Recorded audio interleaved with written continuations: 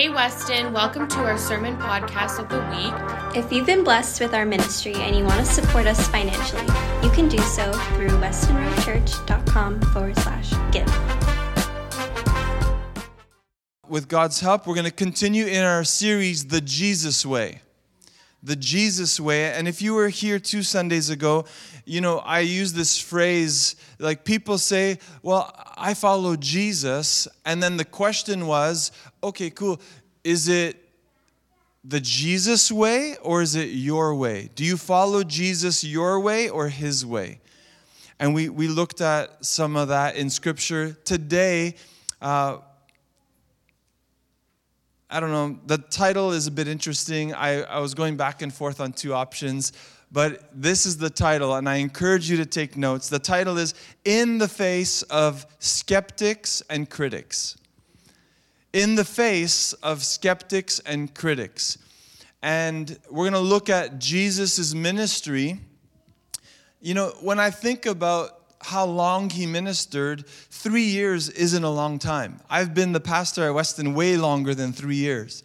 So when I think of it, I'm like, wow, in 3 years, Jesus did all that he did. But what he told his disciples is, greater works shall you do. So there's a lot more work the church still has to do. We're not done because we're still here. And until we're not here any longer, we have work to do. And so we're going to look at the sort of an outline of the ministry of Jesus, and it's not an easy thing to do, so we're not going to touch on everything, but based out of Matthew chapter 3, we're going to start there, and I'm just going to highlight some things, and then we're going to land on certain passages. So you're going to have to use your mind and follow. And the church said, amen. Remember I said, don't check your mind out at the door and be all heart. You need both activated today and let God speak through me. And I'm just his humble vessel that he's using today. Matthew chapter 3, what we see, and let me just follow in my own Bible as we go. But we'll see that John the Baptist is sent ahead of Jesus. He was born just a bit before Jesus by probably 6 months or so. And his purpose was to be the forerunner. He was going to prepare the way for Jesus. So he started preaching, telling people to repent and be baptized. But he said, someone greater than me is coming. So that's the beginning. John the Baptist is preparing the way. And then Jesus shows up. He's already born. But what happens first is that he is baptized in water. And John is the one who actually baptizes him. And at his baptism, we see a representation of the Trinity. Just a very quick side note. I remember in grade 5 or 6, we were on the school bus, and I had some Jehovah's Witness friends. And they asked me about the Trinity. You guys, and I'm like, yeah? God the Father, God the Son, God the Holy Spirit. And they're like, the Trinity doesn't exist. And as a young guy, I was like looking and I'm like, I can't find the word Trinity. And I remember going home and I was like, Mom, where's the word Trinity in the Bible? And she's like, well, it's not there, but Trinity means the triune God. There's God the Father, God the Son, God the Holy Spirit. And I remember she showed me this passage, and I want to read it with you at his baptism. Verse 16 of Matthew chapter 3, it says, after his baptism, as Jesus came up out of the water, the heavens were opened, and he saw the Spirit of God descending like a dove and settling on him. And a voice from heaven said, this is my dearly loved Son, who brings me great joy. And she said, you won't find the word Trinity, but you're going to see the Trinity in different places through the Bible. And here's one of those moments. Also in the very beginning in Genesis, you see that. Let us make man in our image. Well, who's us and our? It's the triune God. And so at Jesus' baptism, something very important, I don't want us to miss it, happens. Obviously, there's the Holy Spirit, the Spirit of God descending like a dove, settling on him. But this part I want to highlight, a voice from heaven, this is from God the Father saying, "This is my dearly loved Son who brings me great joy." Or another translation says, "This is my Son whom I love, with him I am well pleased." And I want to just take another moment to say that before Jesus did anything else, the Father was already pleased with him. His identity wasn't obscure, even though his ministry didn't start. God the Father said, I'm proud of you. I'm happy with you. And I just want to settle a score today with anyone who thinks you got to perform a certain way or do something to earn God's approval and love and blessing. You don't have to. The Bible says, while we were yet sinners, Christ died for us. That means it wasn't because we said, oh, let me do some good works and then God will love us and, fix this problem of sin and separation from him. No. Instead, while we were still sinners, God said, I love you. And when Jesus, all he did was get baptized. And God was saying, hey, you have my approval. And your identity today, I'm speaking to the Christians here and online, your identity is not tied in what you do, but in whose you are. And you are God's. So, I'm a pastor, but yes, it's a calling, but it's also what I do. If I was no longer a pastor, should I lose my self-confidence and my faith in Jesus? No. Because, yes, I hold the responsibility very tightly and seriously. I hold the title very loosely. Because if God could use me as a lead pastor, he can raise someone else up. In the book of Judges, there were judges that were raised up at specific times for specific purposes. Now here, I don't have to earn God's love. I don't have to do another thing special. I just got to remain in that relationship with him. And he's going to say, hey, you abide in me, I abide in you. Apart from me, you can do nothing. We preached that a couple of weeks ago, John 15.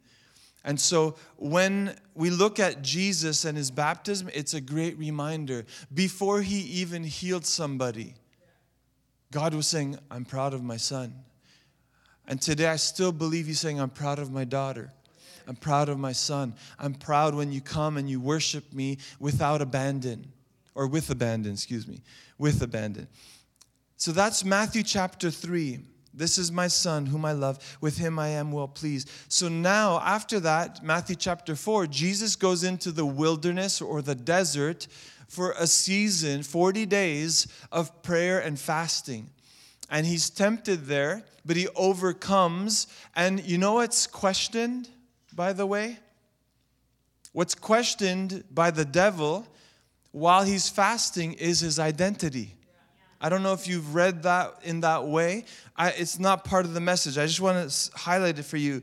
The devil tells him, during that time the devil came, this is Matthew chapter 4, verse 3, and said to him, if you are the Son of God. You see the if you are. Well, the Father already said, you are my Son, in whom I'm well pleased. So when God speaks, that's the word you hold on to, not the doubt that says, well, if you are the Son of God, tell these stones to become loaves of bread. In other words, do something, perform something. You have to prove nothing to nobody. The only person whose approval you should care about is your heavenly Father's approval. And Jesus told him, no, the scriptures say, people do not live by bread alone, but by every word that comes from the mouth of God. Therefore, I don't need these loaves of bread you're telling me to make appear. And then the next time, the same thing, but I don't want to get off. You can read the rest of that chapter. But Matthew chapter 4, he's in this wilderness season. He resists the devil and he resists the temptation. And then it says angels come and minister to him. But guess what happens right after that? His ministry begins. His ministry begins. So if you're a believer today, we announced water baptism. I just want to pause again long enough to say, if you love Jesus and you received Him as Lord and Savior, you've surrendered your life to Him, and you're not baptized in water, I'm going to drop some bars. I'm feeling it. We won't do that. My wife's going to be like, please stop. But if you believe in Jesus Christ as your Lord and Savior, and you've not gone through the waters of baptism, you're not following the Jesus way. You hear me? It's not condemnation. It's a, come on, what are you waiting for? Jesus Himself went through the waters of baptism because He made the way and modeled it for us that we should follow after Him. So, if you've received Him as Lord and Savior, you've not been baptized in water, I expect to baptize you. We have 2 people signed up, but I expect you to be in the waters with me, and I'll dunk you, and don't worry, I'll pull you back up. It'll be great. But that's the Jesus way of living. It's like, Lord, I've received you. I'm going to follow you fully. And so His ministry begins right after. So I often say this when people get baptized. I say, this is a high moment. I remember when I was baptized, I went to change in the chain, and I was like jumping. I was like, yes! I'm not exaggerating. It's like as if the Montreal Canadiens won the Stanley Cup again. You know, better than the Leafs perhaps. But I was like on cloud 9. But I remember I had a really rough week. Why? Well, because the enemy is not happy. When you take 2 steps forward, he's going to try to throw some pebbles and stones in your way. And after Jesus' baptism, look at it. He goes and he's in the wilderness and he's tempted. He had a rough 40 days, and the Bible says he was very hungry. And yet he continued on. And so I want to encourage the church body today that we're going to get to this, but in the face of skeptics and critics, that it's not a time for us to lose our faith. It's not a time for us to say, oh man, maybe I was wrong about Jesus. Maybe I'm not a Christian after all. And then we kind of reclude to this, this cave, this hole, and hide out. And that was a good word, in shame. Because we think, what are the people going to think? I fell, I sinned, I did this, whatever. That's not what God wants for you. What He wants, when you fall, you get up. If you sin, you confess your sin, because the Bible says He is faithful and just to forgive you of your sins. It doesn't condemn you, but the Holy Spirit brings conviction so that you deal with it, and then you continue with Jesus. And so His ministry begins. I have to get to that, but I keep staying here. I have to get to this ministry part.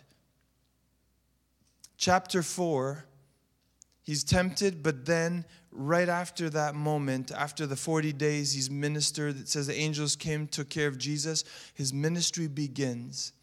And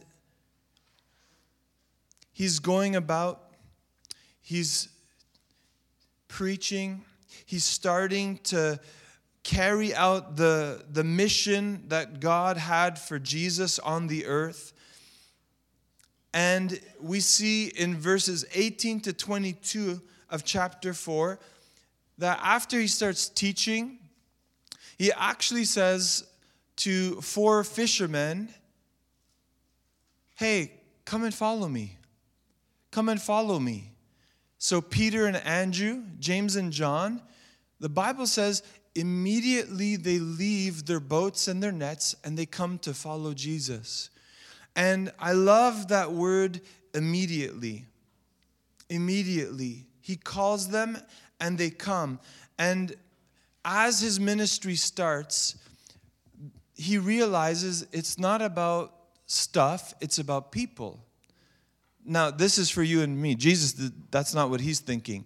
But for you and me, we read that and we realize Jesus could have just stayed alone and did one-on-one ministry. If crowds showed up, He could have taught them. But instead, He invites people and He says, come follow me. And Jesus already had in mind, I need a team of people with me. I got to train them. I got to disciple them so that they can carry on the mission long before I'm gone and long after I'm gone. And so this is you'll see this, you'll notice this as we go on this morning. And Jesus was out and about doing the work. He wasn't just saying, well, yes, I'm supposed to have a ministry, and, those 40 days were really tough. I'm just going to take a break for another 40 days now because I need to recoup. Jesus didn't have that mentality. He was out and about doing the work. He wasn't waiting for an opportunity. He sought them out. And he called these 4 fishermen. But my question for the church today is, how many people have you led to Jesus? How many people have you led to Jesus? If Jesus did it, we're talking about living the Jesus way, then we should be leading people to Jesus too. Amen? We should be going out there. Isn't that the Great Commission? Not the suggestion. It was a commission. Go where? To church? Go out. Go out.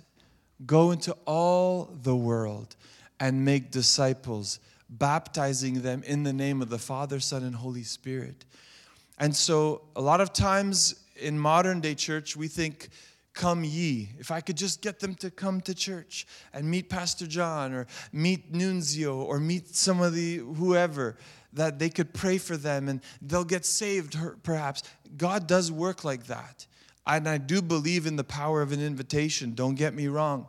Miracles happen here. Salvation does happen here. But the ministry for the church happens when we say amen. And we walk out the doors and we go into the world. And so that's why at the end of every service we say, though the service is over, church is not. Because we're going to be the church wherever we are. And so Jesus calls these guys, and again, who are we leading to Christ? There should be people in your life and in your prayer list where you're like, hey, I'm still praying for Bruno. Hey, I'm still praying for Jason, that I'm believing for salvation. Hey, I'm still praying for my spouse. I'm praying for my kids who aren't serving you today. Lord, I'm still praying for my parents who are far from you today. And there should be an expectation that God is going to do a great work. Because He's still the Savior. That's never changed. But you have to seek them out sometimes. You can't just be waiting for God to bring you people. You got to be on your way. And as you are on your way, God will bring other people on the way. And we call those divine appointments. And so in chapter 4, his ministry begins. And he calls these 4 fishermen. And, they immediately follow him. We already said that. But I believe that there are some people who are actually ready to follow Jesus immediately. They just never received a proper introduction to Jesus. You hear that? And you are the one. You are the bridge. You are the catalyst. You are the hands and feet and mouthpiece of God that He wants you to go. And there are some people. I had a phone call this week with someone, and his marriage is on the rocks. He's not a believer. And you could hear it in his voice. Everything was good. We had family, Christmas, this and that. I've only spoken to this person twice. I shared this a bit on Friday night with a prayer. And I could hear in his voice, he's like, our careers are good. I have a side business that's doing really well. I got money. Everything's going well. He goes, but what's the point? That was his tone. And he broke down and he was crying. And I was like, Jesus, thank you for the opportunity. Because I said, the Bible says, I don't care if you believe it or not, but I do. And the Bible says, what does it profit a man if he gains the whole world but loses his soul? And he was quiet. And I said, I hear what you're saying. And what it sounds like you say, what's the point? But I think the real question is, what's your purpose? And you've lost purpose. You have no sight of what the purpose of your life is anymore. Kids are older, so they don't really need you like when they were young. They're a little more independent, but you really need Jesus. Because once you connect with your Creator, you begin to discover why you were made and what your actual purpose is. And I just left that with him. And his response to me is, you know what, one day I'm going to come to your church. One day I want to visit. But my point being, sometimes we have to go and make the effort and find these people. Someone told me he has a brother that lives in Montreal. And it was his brother who called and said, my brother lives near you guys. Can you reach out to him and just see what you could do? See, without detail and stuff. So I said, sure, I'll make the time. Don't know the guy in Montreal, and I don't know his brother. But I said, let's do this. And so who are the people that you are leading to Jesus? It's, if I just said it from the pulpit but didn't do it myself, I wouldn't be following Jesus fully. People do get saved. I lead people to Christ in a church service, but personal evangelism counts. It matters. And Jesus started his ministry that way. But here we go. We're going to follow. At the end of this little passage in chapter 4, where he calls the first disciples, I want to start reading from Matthew chapter 4, verse 23. And here's a great summary of the ministry of Jesus. You ready for it? If you're ready, say amen. Amen. Verse 23 says, Jesus traveled throughout the region of Galilee. Notice it said Jesus traveled. Jesus didn't sit and say, come listen to me.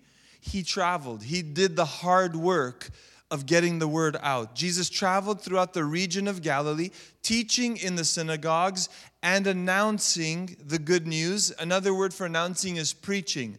So number 1, teaching. Number 2, preaching the good news about the kingdom.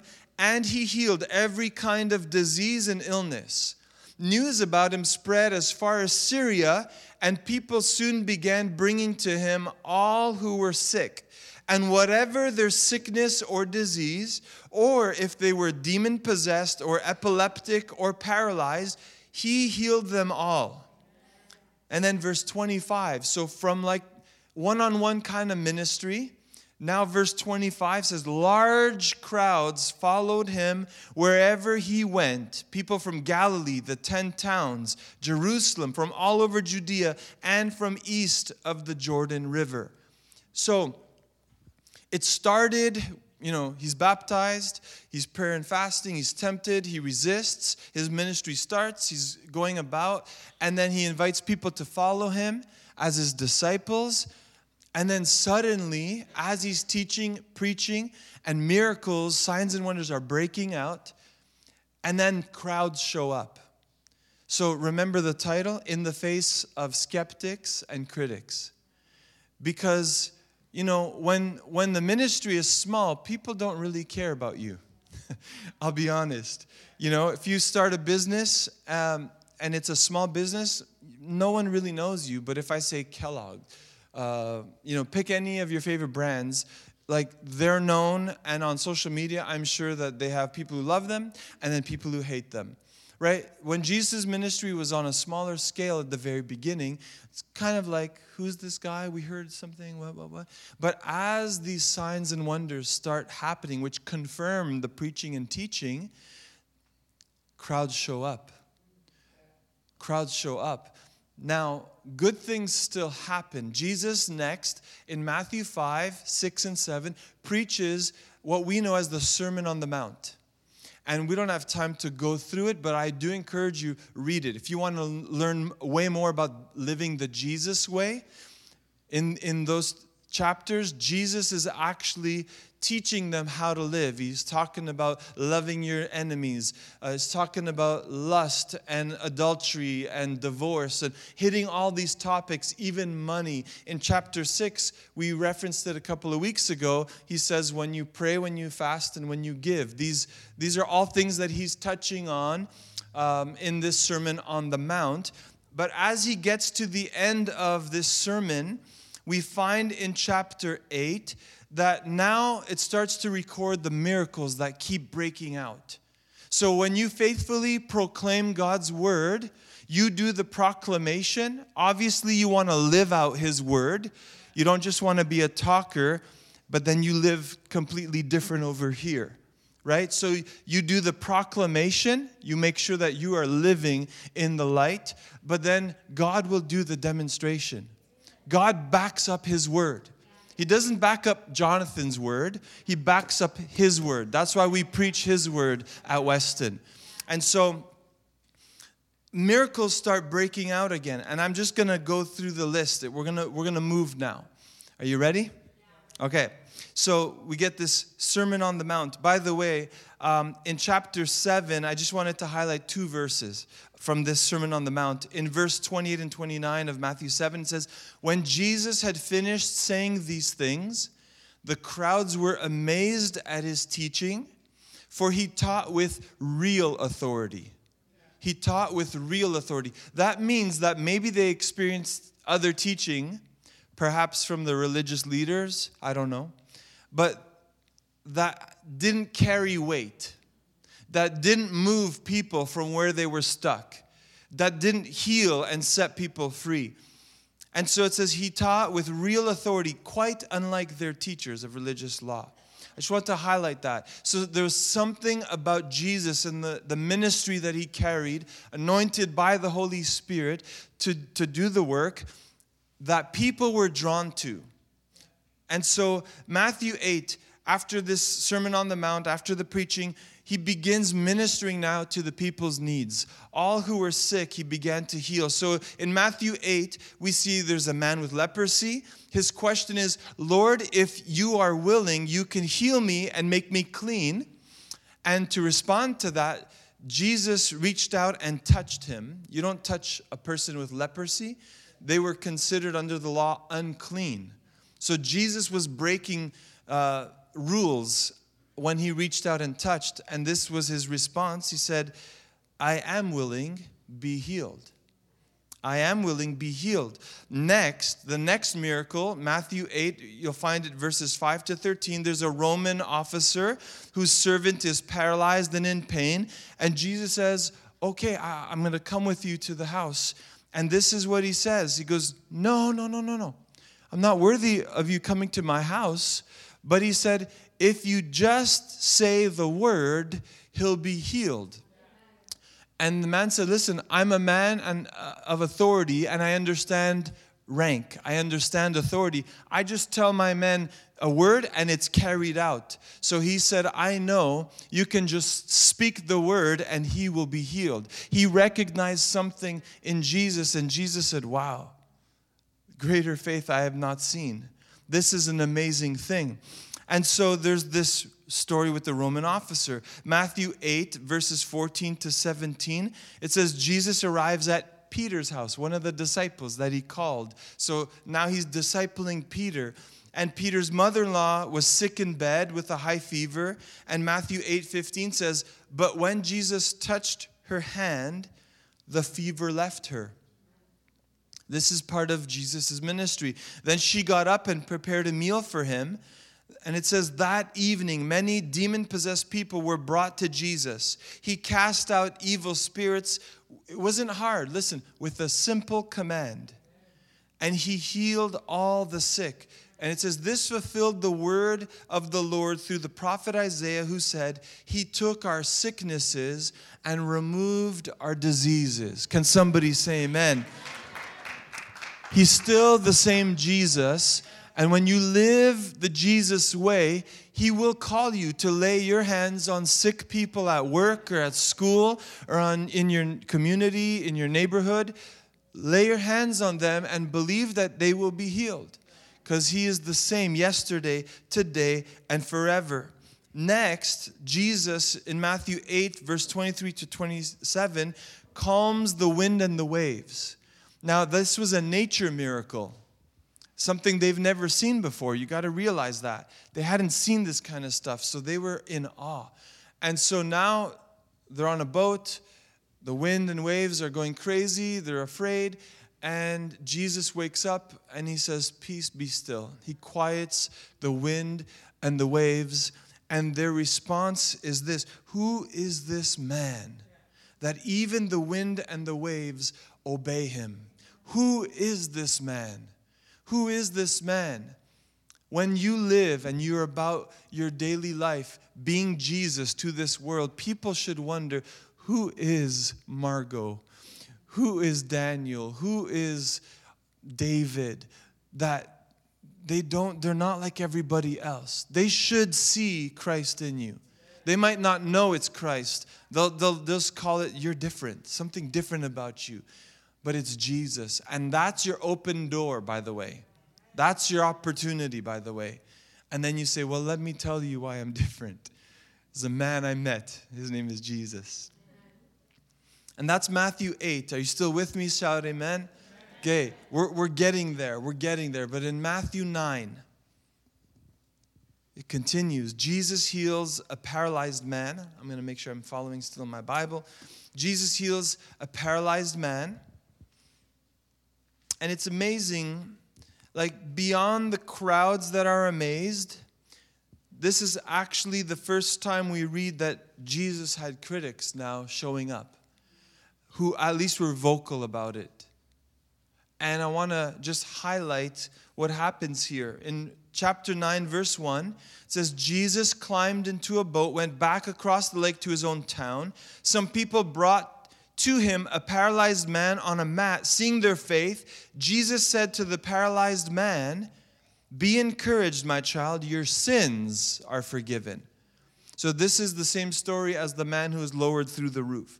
So he doesn't address the obvious, which is this man can't walk, he's paralyzed, and he's on a mat. Instead, he addresses the sin. But Jesus knew exactly what he was doing. So I want to read verse 3. But some of the teachers of religious law said to themselves, "That's blasphemy. Does he think he's God?" So critics now are in the room. And by the way, I'm not naive. There are probably critics here today, or maybe critics watching online. And I'm okay with that, because I'm not here to please you. Again, I only care about my Heavenly Father and being faithful to what He's asked me to do. You got to make sure that you're faithful to do and carry out what He's asked you to do. Okay? So I'm cool. You can criticize the message, the preaching, something someone says. That's okay. I don't claim to be perfect either. And I'm not above correction, right? That's why we have deacons and we have accountability. All of that stuff is there. But hear me, I'm not here to please you.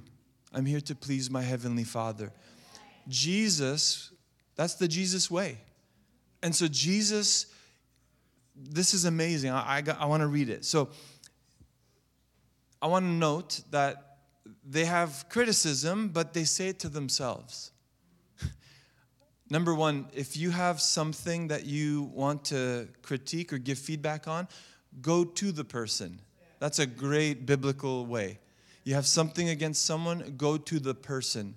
Don't gossip behind their back. Don't backtalk. So, look what happens. Verse 4, Jesus knew what they were thinking, so he asked them. Like, Jesus is pretty bold. I love this about him. Why? So he didn't hear it, but he knew what they were thinking. So why do you have such evil thoughts in your hearts? Notice it's not just what they see with their eyes and think with their mind, but it's tied to the heart. The spirit of a critic is actually rooted in the heart. And the heart is the heart of the issue. So he says, is it easier to say your sins are forgiven or to stand up and walk? So I will prove to you that the Son of Man has the authority on earth to forgive sins. How is he going to do it? It says, well, then Jesus turned to the paralyzed man and said, stand up, pick up your mat, and go home. And he does. And this is the response in verse 8. Fear swept through the crowd, And that fear, by the way, is not a bad fear, like, oh, I'm scared now of Jesus. It was an awe, A-W-E, awe. Wow. Fear swept through the crowd as they saw this happen, and they praised God for giving humans such authority. Isn't that amazing? God gets glory. God gets glory. Listen, you never need to apologize for a miracle. You never need to apologize for seeing someone saved. You know, people might not understand what happens. That's okay. You can try to explain if someone wants to hear why. We do what we do, and you don't have to apologize. I will also say, especially if you're at work or outside the walls of this church and you want to pray for someone, you should ask for their permission. You should say, hey, I heard what you said, you know, you're sick or whatever. Can I pray for you? Is that okay? If they say no, don't be rebellious and say, in the name of Jesus anyways, I'm going to pray for you. Like, honor them, but you can still pray in secret and let God do what only He can do. And so now Jesus, you know, in His meetings, in His services where He's preaching, teaching, but also performing miracles, now there's some people there who go, I don't know about this guy. I don't like his style, maybe. Maybe some of us have felt like that. I don't know. But I want to move on. So what is the next step? What does Jesus do? Because, you know, if it was me in the flesh, maybe now I'd be like, oh, critics are around, like, I don't know, maybe I should like tone things down a bit. Maybe, you know, I shouldn't be so dramatic. Like, I don't know how those services look like, but if someone is lowered through the roof, you know, and your sins are forgiven, you know, in the middle of a sermon, you know, I'm sure people notice that. So, what do? Do you shrink back and kind of scale things down? Or do you continue on the mission? And so let's look at the very next thing that happens in Scripture. In Matthew 9, the very next part of this chapter, Jesus calls Matthew a tax collector. And tax collectors weren't good guys, by the way. No one liked them because usually they were crooks and they would take more than necessary. And that was the stigma of a tax collector in the day. And so Jesus calling Matthew as a disciple, or Levi as he's also known, is not necessarily a good look for Jesus. If you're trying to build the A-team, if you know what I mean, it's not a guy you'd want on your, people are going to check his Instagram and be like, Matthew? He's a tax collector. Why in the world? Does Jesus not know who he's picking to be on his team? Right? But Jesus knows full well what he's doing. And the Bible says Matthew actually invites Jesus and the other disciples for dinner. And it says that at this dinner, there were many tax collectors that showed up. And not only that, but the Bible also says that there were notorious sinners who showed up at this dinner. And guess what? The skeptics and the critics, we find them again, because now they're on to Jesus. And so check what they say. But the Pharisees saw this. And my Bible says tax collectors and other disreputable sinners. I love it. Verse 11 says, but when the Pharisees now saw this, they asked his disciples. Who did they ask? Did they go to Jesus and say, hey, why are you here? Again, they're beating around the bush, which tells me they're cowards. They have a lot of opinions, but they're not strong enough. They don't have a backbone enough to go and actually ask Jesus. So it says the Pharisees saw this. They asked his disciples, why does your teacher eat with such scum?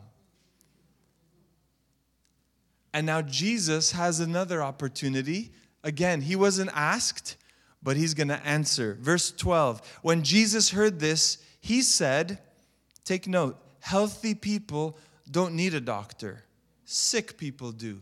He's putting them in their place, but with tact and with a reason. He's not just blowing steam back at them. He's basically telling them, listen, healthy people, they don't need a doctor. Sick people are the ones that do. They would have surely agreed. Verse 13, then he added, now go and learn the meaning of the scripture. I want you to show mercy, not offer sacrifices.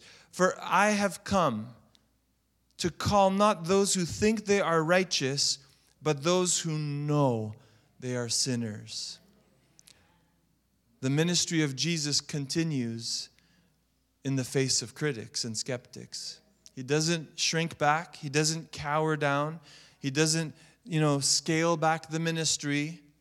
No, he said, in 3 years, I got to do everything my Father wants me to do, so I'm going to do it. I just want to pause for a second. Some of us, we have friends who are non-Christians, and we should. But here's where I want us to begin to draw a line. If they're inviting you to parties, and you're all at the bar drinking shots, and let's do another round, and you keep doing rounds, Jesus didn't go to that party to hang out with the sinners because he thought, I'm going to have a good time. He showed up there. I'm sure he didn't talk like them. I'm sure he didn't act like them. But he was there to influence them. Another great example, I believe it's Luke 19, Zacchaeus. Another notorious tax collector, crooked man. But Jesus said, I'm coming to your house today. And his life was changed. There's the proof. The fruit is evident. But if the fruit of you doing life with unbelievers is that you are becoming more like the world and less like Jesus and living less like the Jesus way, we got to be careful. And we got to let the Holy Spirit help us know where that line needs to be. I'm not saying you can't attend a party and have a drink. But if you are doing everything like the world, you are in the world. Now here's the thing. We are in the world, but not of the world. So if we're doing that, we're becoming like the world in that sense. So we need to make sure when we say the Jesus way, again, it's not my way of following Jesus. It's his way that informs how I'm supposed to follow him, how I'm supposed to live righteously in a sinful world. And it looks very different than how the world lives. So this is what Jesus does. He's with Matthew, Levi, and they're at this party. But again, we read it. Something happens, and we hear the voice of the critics. This time it's the Pharisees. So my question again is, well, what does Jesus do next? Does he say, I'm not going to go there then because, they're offended. I'm not going to go. But he says to them, healthy people don't need a doctor, sick people do. There's another few miracles, and then we're going to land the plane this morning. And at the end of this message, I'm going to do two things. One, if you don't know Jesus as your Lord and Savior, I'm going to give you an opportunity to receive him as such. And then number two, if you're sick in your body, now that we've been preaching the word, we've declared his word through singing in the beginning, but if you're sick in your body, we want to pray over you before you leave today so that you don't leave the same way you came in.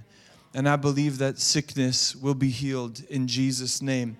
Every time Jesus was around, sick people came, he healed them. So a few more miracles, and then we're going to land the plane. And it says, in the next miracle, Jesus heals 2 blind men. And in verse 33 of chapter 9, it says, the crowds were amazed, and they said, nothing like this has ever happened in Israel. They exclaimed, but something happened again. Hold on. E-break. Chapter 9, verse 34. But the Pharisees. You notice it always says, but the Pharisees, but the Pharisees, but the teachers of religious law. Again, verse 34. But the Pharisees said, he can cast out demons because he's empowered by the prince of demons. So we're not going to unpack that too much, but clearly they're delusional. And Jesus in another gospel says, how can Satan cast out Satan? Right? So, but the Pharisees are there, the skeptics, the critics. They're looking at his ministry with signs, miracle signs and wonders, and they're there to find fault. And I want to, if you get nothing else, if you've been lost on this whole journey through these few chapters, We're going to come right back to this same thing. The same way we started is the same way this portion of Scripture ends. And here's what it says in verse 35. We read it almost verbatim. It says, Jesus traveled through all the towns and villages of that area. Again, Jesus was doing the work. Jesus traveled. And it says, teaching in the synagogues, and again, announcing the good news about the kingdom. And he healed every kind of disease and illness. Did you catch that? We literally read this in Matthew chapter 4, verses 23 to 25. Almost verbatim. The way his ministry began before critics showed up, preaching, teaching, healing. Crowds now show up. Preaching, teaching, healing. Critics show up. Preaching, teaching, and healing. I'm going to ask if Rachel and Natalie would come and get ready just to play quietly in the background. Hear me for a second. And I believe this is a prophetic word for people here today. I don't say this lightly, but I felt this very strong in my spirit. That there are people here today, whether you're in the room or you're watching online. You've been on fire for God, but stuff has happened. Maybe it's someone said something to you, it turned you completely off. And it wasn't even a pastor. Maybe it was just someone in church, and you're like, forget that. And you've had this root of bitterness inside of you. And as a result, you've been sitting on the sidelines and you're warming a pew bench. And that's all you've been good for, because that's all you've allowed yourself to do. Hear me for a second. When the critics showed up, we're talking about living the Jesus way. In the face of skeptics and critics, you don't back down. You don't scale back. Instead, you continue being faithful to carry out the mission that God has given you to do. I want to tell you a quick story, and then we're going to pray. And I'm going to give those of you who've never received Christ an opportunity to receive Him, and then we're going to pray for sick people. But when I became the pastor at Weston, I was already on staff. And I was doing worship and young adults. I was very content. And then there was some transition with leadership, and the board said, well, we want you to lead the church. And I just looked at my wife and I said, I give it 3 weeks before this whole thing goes down, because I said, I don't know what I'm doing. I don't know how to lead a church. I don't know how to preach to a congregation every Sunday. I've never done it before. And we had lunch with a pastor. He's come here a few times in the past. And he sat down, and in a very casual way, he'd been in ministry a very long time. And you know what he said to me? He said, you can't meet everyone's expectations. He said, you have to grow thick skin. And I'm speaking this now for you in the room. You need to grow thicker skin, because you cannot please people. You will always fail to meet everyone's expectations. You will always fail to meet everyone's expectations. He said, and we were eating, so he went like this to the plate in front of us, and he said, all you have to do is make sure that you faithfully carry out what God has asked you to do. Anything else is on the people who have that expectation. And it took me years to begin to understand the wisdom in what he shared. But as a 42-year-old now, I can say, maybe I'm not 100% there perhaps, but I'm okay with not meeting everyone's expectations of what they think I should do as a pastor. What I care most about is pleasing my Heavenly Father. You are my Son, in whom I love, and in whom I am well pleased. I want to flip that story around to you in the room today. Maybe you've just been content showing up to church and not doing much else. But I'm telling you, you're cutting yourself short of the full blessing of serving the Lord and being invested in His kingdom. You want the proof? I just want to read one more verse. Right after this, when Jesus is teaching, preaching, and then performing these miracles, the very next verse, 36, says, when He saw the crowds, He had compassion on them because they were confused and helpless, like sheep without a shepherd. And this is what He said to His disciples, and I believe He's saying it to His church again today. The harvest is great, but the workers are few. So pray to the Lord who is in charge of the harvest. Ask Him to send more workers into the fields. My friend, the harvest is not the issue. This is what we prayed for Friday night. It's not a harvest problem. It's a heart problem for people who are not living life the Jesus way. As you can't be a Christian and not serve in the kingdom. If you're a Christian, you serve. And Jesus Himself, I read this to our dream team before service today.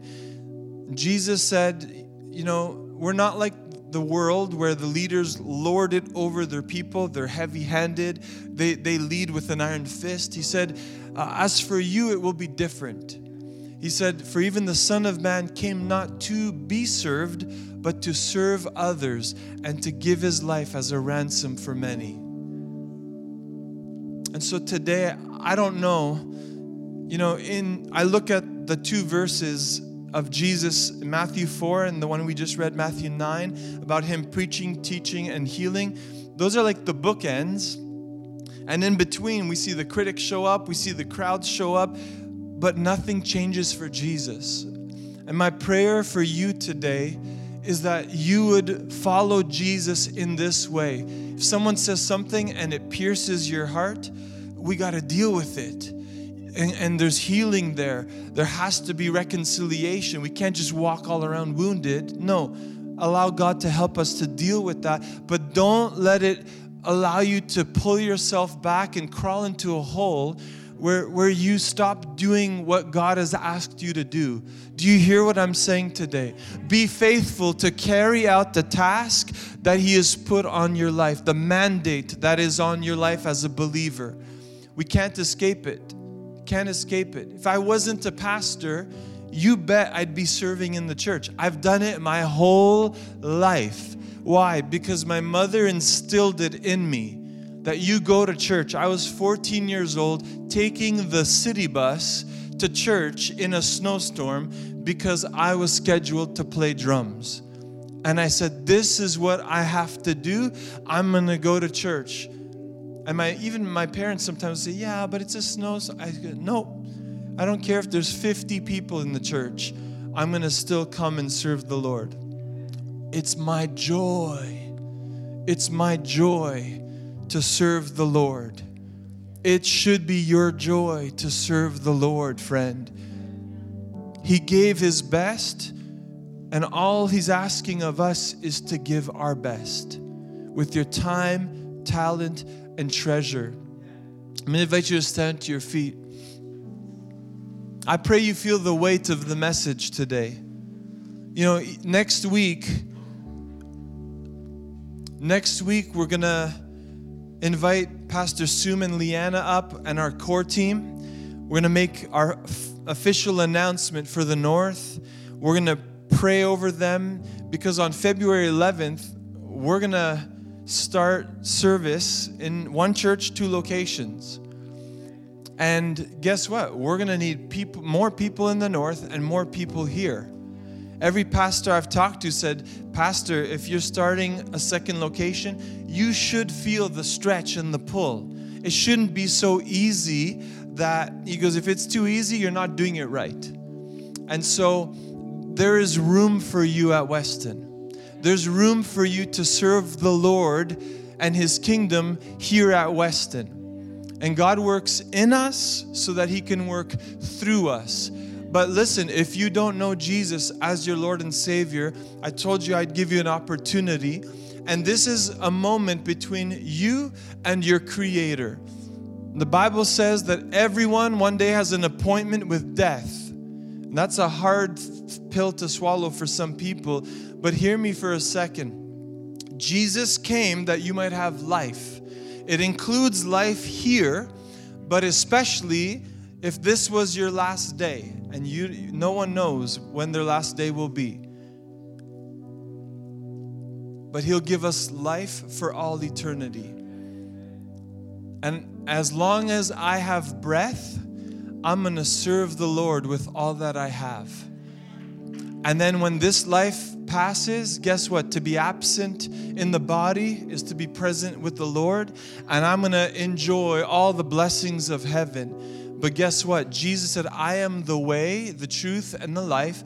No one comes to the Father except through me. That means you have to know Jesus in an intimate way, in a relational way. Not just check the religious box, I went to church today. That's not the Jesus way. Jesus said, come and follow me, and I will make you fishers of men. It wasn't come and follow me, and that's all you got to do. There's a work to do after that. But if you're here and you don't follow Jesus, you don't know Him, this is your opportunity. And I'm going to simply say this. I'm going to count to 3. And I'm going to ask you, if you don't know Jesus, make the choice today. When I count to 3, I'm just going to say, put your hand up. And I want to lead you to at least decide, yes or no. And that's all I'm here to do, to encourage you. And Jesus went through great lengths. We don't have enough time to preach about the cross. That's going to come through the drama and through Easter. But while we were yet sinners, Christ died for us to reconcile us back to God. So if you're here and you don't know Jesus, I'm going to count to 3. It's not hype. I'm just going to count.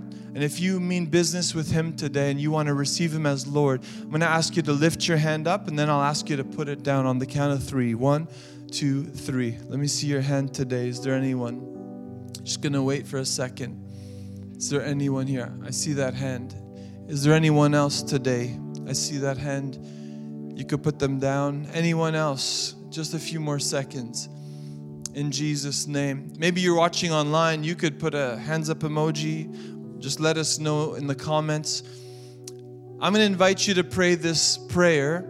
The Bible says when you confess with your mouth Jesus Christ is Lord, you believe in your heart God raised Him from the dead, you will be saved. You will be saved. Not the same. And the Bible says when this happens, that the Holy Spirit comes to live inside of you, and you won't be the same again. You know, we sang it, I don't want to leave the same. Well, you won't be the same again when you pray, because the Bible says the old things, they pass, and all things become new. It's like you have a brand new slate. And so I'm going to pray with those who raise their hands, but I'm going to invite the church to pray. Those watching online, pray this prayer with me. Say, Heavenly Father, I come to you today just as I am, but I thank you I'm going to leave different. I repent of my sin, and I turn to follow you, Jesus. And I confess with my mouth that Jesus, you are Lord. And I believe in my heart that God, you raised Him from the dead. And so as I give you my life today, I receive you by faith as my Lord and Savior. And I thank you that the old life is dead and gone, but you've raised me to new life today, and everything is made new. Thank you that I'll never be the same again. In Jesus' name, shout amen. Amen and amen. Thank you, Jesus. If you've prayed that prayer, we need to follow up with you. It's not a question. So we would ask, if you haven't if you've prayed this for the first time, fill out the black Connect card, and there's a box that I'd like you to check off that says, I've decided to follow Jesus today. And if you're watching online, you could do that through the video description below. There's the digital Connect card. But listen, it's important that you find a church that you can call home.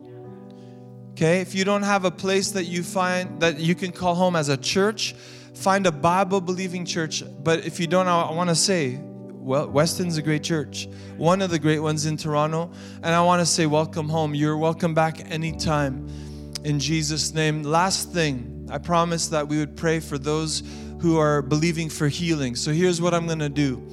I want to close the service. I want to pray over the church.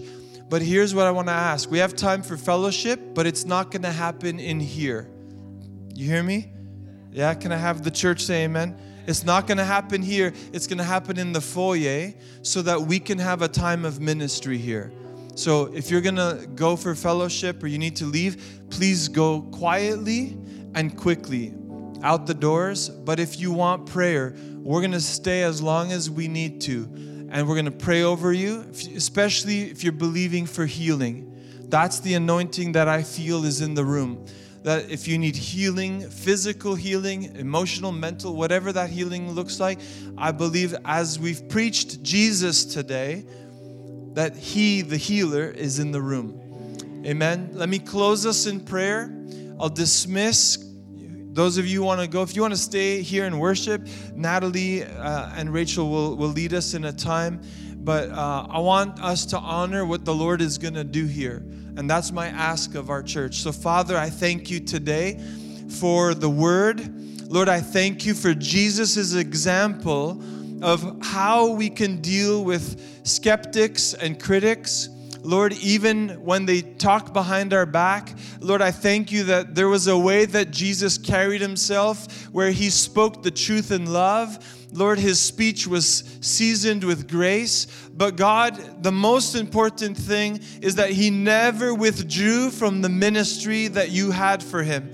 And so, Lord, I thank you for Jesus' example. And God, I pray that you would put such a fire in us, a conviction, God, to reach people that, Lord, we're no longer satisfied by just showing up to church and thinking that's the extent of my Christian life. And so, God, I thank you for Weston. I thank you, Lord, that our vision is big. Lord, it's for the city because, Jesus, you said that you are the light of the world, not just of a church in a building with four walls, but the light of the world. And you said that light was put inside of us. So, Lord, we are a church on mission. And God, I pray that we would take it seriously.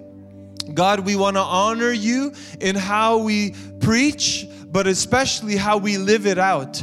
And then, Lord, we want to see you back up your word with signs and wonders. And so even as we go, Lord, use us as your hands and your feet and your mouthpiece. And Lord, even for those who are going to come to receive prayer now, Lord, I ask that there would be miracles, signs, and wonders, that you would receive all of the glory because it's yours today, Lord, and forevermore in Jesus' name. Amen. And that wraps up our sermon podcast for this week. Thank you so much for listening. Be sure to give us a follow, for we'll be posting every single week.